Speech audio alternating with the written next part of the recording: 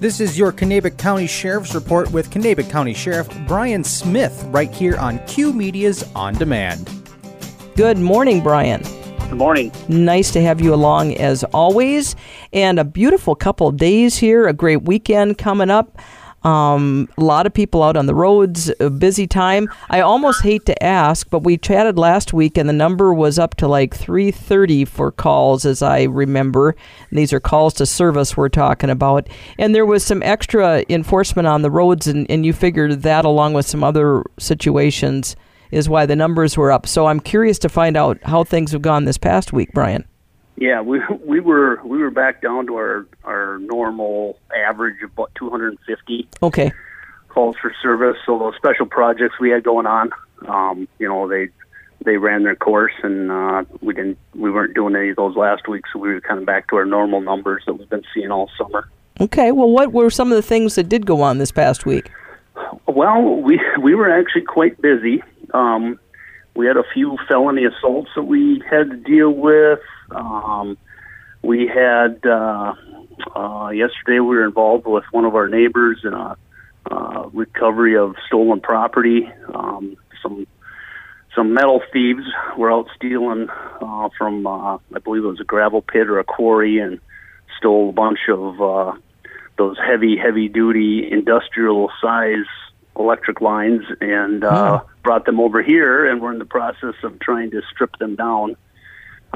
So we were able to recover those and throw a couple of people in jail for that, which they were both individuals that had already been thrown in jail for stuff like that. So, so frustrating for you guys, especially, I'm sure. It is extremely frustrating because we know that they get let out and they go right back to doing what they were doing. Yes, extremely frustrating. And you're talking about, so your neighbors, was it well, maybe you don't want to mention counties, but I wanted to talk about it was Mille Lacs County. It was. And I wanted to bring that up because last week we talked about the cooperation, and we talked about how technology can do things in almost real time and to some extent, and how working with not just your neighboring counties, but states and, around the country, that is the one of many reasons why our current technology can be a great benefit. Yes, absolutely. We work with a lot of different partners depending on what kind of cases we're working on, and some of that technology helps things move a little smoother because we can share information so much easier and so much faster, especially like photos and things like that. So yes, very, very helpful. No doubt. I just wanted to throw that in because that's just exactly what we were talking about last week. Was there some other interesting things that happened? Because that's kind of interesting. Anything else? Oh, what else? We had a few DWIs. Kind of high-level DWIs, very high alcohol content, and we had some child endangerment involved with one of them. We had another driving that was canceled inimical to public safety. I don't think they were under the influence at the time, but they've been deemed not safe to be behind the wheel because of their controlled substance uses, and they shouldn't have been driving. And we had, what else did we have? Those couple serious assaults I already talked about, a couple domestic assaults. We had 15 arrests, so there were 15 new arrests last week. Okay. So yeah, we were busy. We were hopping. Yeah, no doubt about it, which is never good, but it's just part of letting people know, what it takes and what happens just in a week's time. It is kind of incredible. Say, Brian, I wanted to ask you, because it was actually in our news just the other day, was talking about the county and appropriating or putting some money out for different things. And one of the things that caught my ear was the Canine Project that has to do with the Sheriff's Office. Can you kind of explain a little bit about that for us?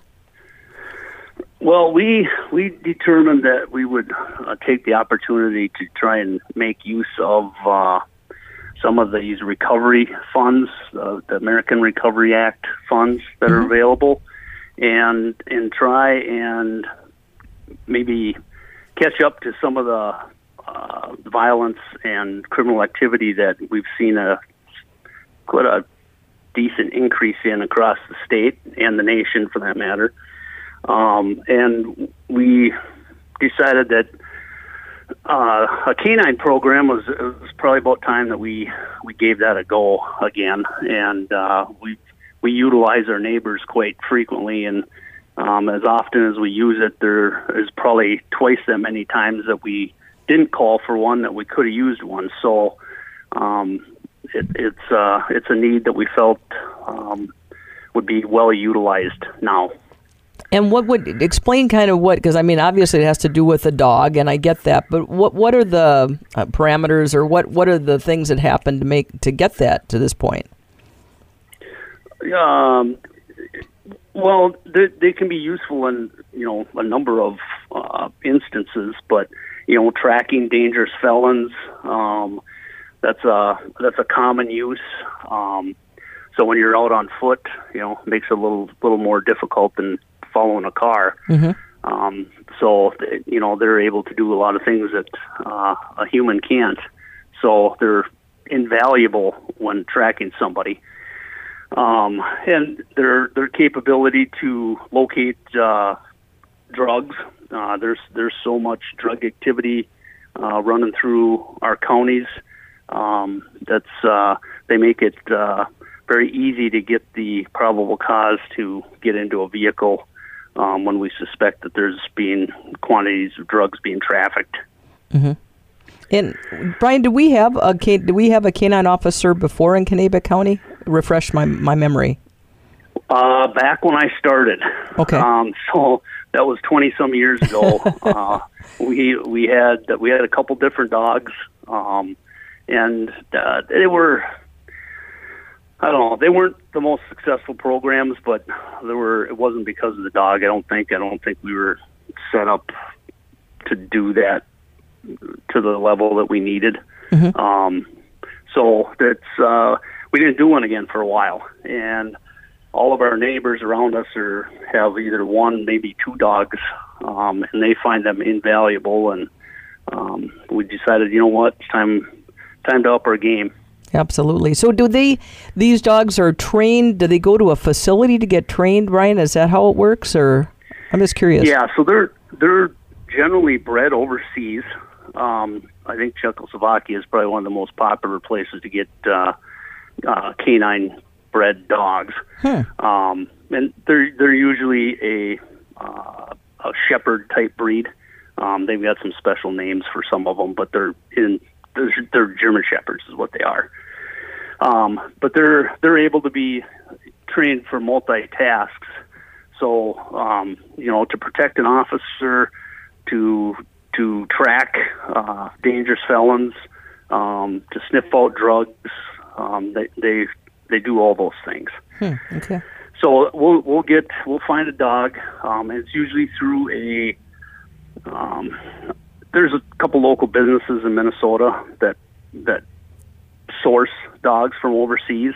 Okay. And then they pick the dogs that they think are going to be good, and they bring them here, and they've been through some initial training, and then when they get them over here, they get paired up with their handler, and then the handler and the dog go through some significant training so that they bond together and work together as a team. And I know that's a key component of it too, to be honest, because they really do have each other's back. I know that sounds weird to say, absolutely. But they do. Yeah. And that dog is with that handler. If the handler's sick, the dog's sick. So you don't share the dog with another handler. There's a unique communication between that handler and that dog, and to be successful, that's the way those programs work. Well, this sounds like it's really encouraging. Did they have any? I didn't pay as much attention as I should. Is it already in the works, Brian? Is it moving forward? Well, we did all the pre-leg work to see if we would qualify, and what kind of monies we needed to get into this program. So I guess the money has been approved. It's been appropriated. Okay. And the county board has signed off on accepting those funds. So now the next thing is to find that source and decide, where we're going to get that those dogs from and where our training is going to come from. Okay, good deal. Well, it kind of gets people up to speed with where things are going. I'm looking forward to hearing more about that. That's going to be a great thing for the force.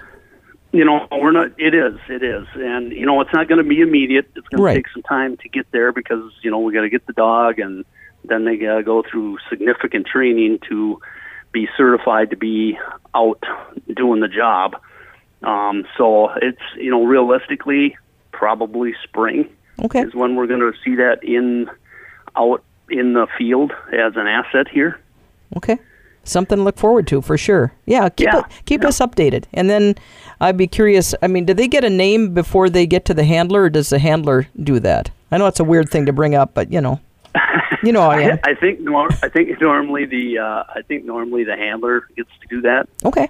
I just was curious, because obviously they've gone through training and the whole thing, and there has to be a way to talk with them.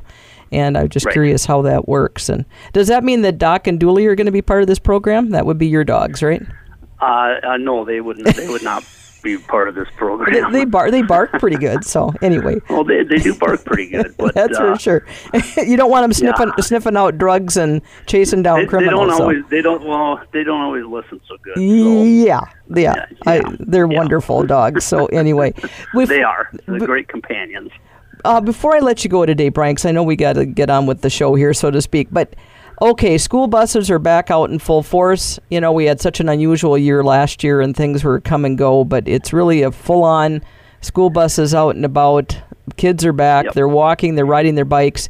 One of the main things I wanted to ask you about is we hear that, and I've seen video on Facebook where these people, the school buses stop, the arm is out, the kid is getting off the bus, and these cars are speeding by. It's just crazy. And I want to talk about what the fine is and how serious that is, Brian.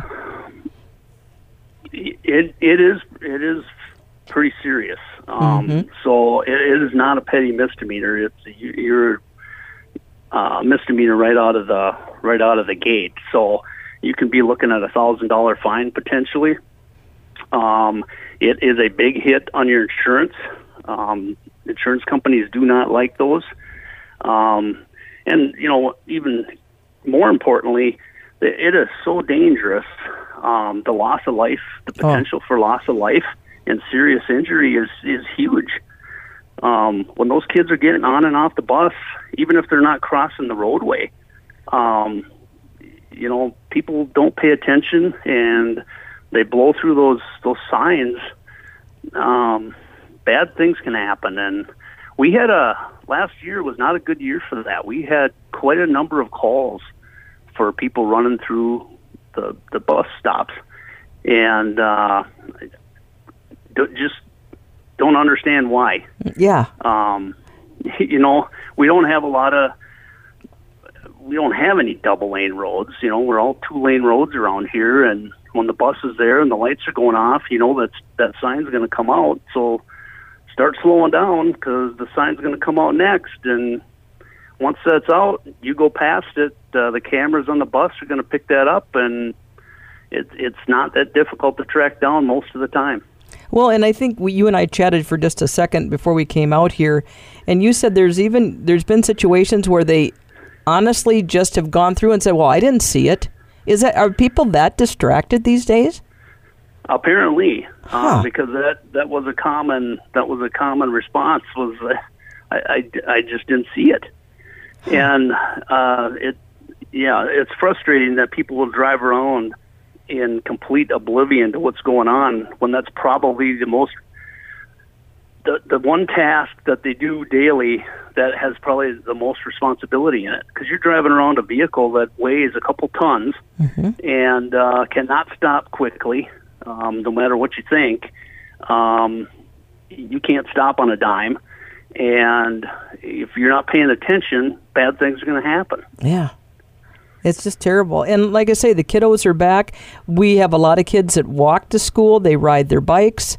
And obviously the school buses, especially when you're going further out from the schools, we've got a lot of roads that it's 55 miles an hour and the bus is stopped. I mean, the potential there is just scary if people are not paying attention. So it's just kind of putting even with the motorcycles, we've had that chat before. A lot of it's just you've got to have your head in the game when you're behind the wheel of a car, truck, whatever the case may be. Yeah, and if you don't want to take on those responsibilities and be that attentive, well, then don't get behind the wheel. Absolutely. Take a bus. Take a bus, whatever. Yep. There are other riding options in our county and the surrounding areas, but don't be on the road if you can't be responsible. Is that mainly the message? That is simply that. Yes, that is the message, and is about as simple put as you could get it. Absolutely. We love our kids. We want them to be safe. And certainly the drivers that even make these mistakes, certainly the last thing they want to do is harm anyone. But, step up, pay attention. And the bus drivers would appreciate it too, because it's hard for them to see, cars behind. And when they come around, there's a lot to being a bus driver these days. And we need more bus drivers anyway. So anyway, we can make their job easier. Even if they see something coming, there's not much they can do once they're at a standstill. Yeah. They've already got all the warning devices in operation, and they're already going. So, what else can they do? Right. They can't move quickly. They may see it coming, but it's far too late. Yeah, absolutely. So just a little good reminder here, I think, as everybody's back at it. Not a full week of school. We just started up again here on Tuesday, so it'll be a busy time. That's related to one of the violations that I routinely see, especially when I'm off duty, is people passing on the right when there's no right passing lane. Mm-hmm. And I see people, they don't even slow down, and they just pull out into an intersection on the right side of a vehicle making a left turn and blow by at 60 miles an hour. Far too often does that happen. So, when we can, we're gonna write some tickets, but that I see that far too often, and I receive a lot of complaints on that type of driving behavior. It's just the potential there, like you say, coming to an intersection, somebody's turning. I can just see it, close my eyes and see the potential for how horrible things can go south on something like that. And they do have the kick-out lanes. I don't know if that's the word I want, but for example, on 65, you're going north, you can make a left onto 9th Street. They have a regular. Is that what they call it?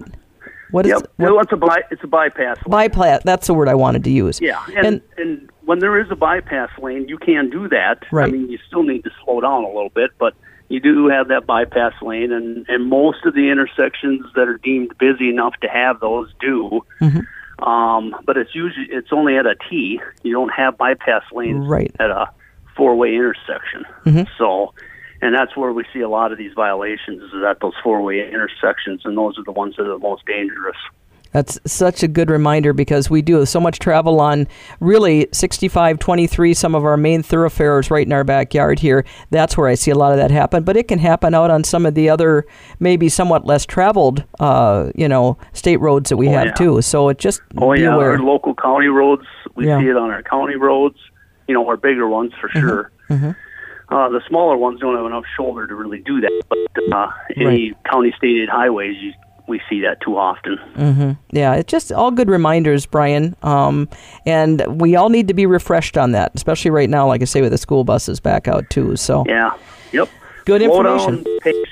Slow down and be patient. Absolutely. Two good things to think about. And Brian, I hope you guys don't have too much to do this next week, but you and I will find out about it one way or the other Thursday, a week from today. How's that sound? Sounds good. All right, we'll make it a day. Thanks, Brian.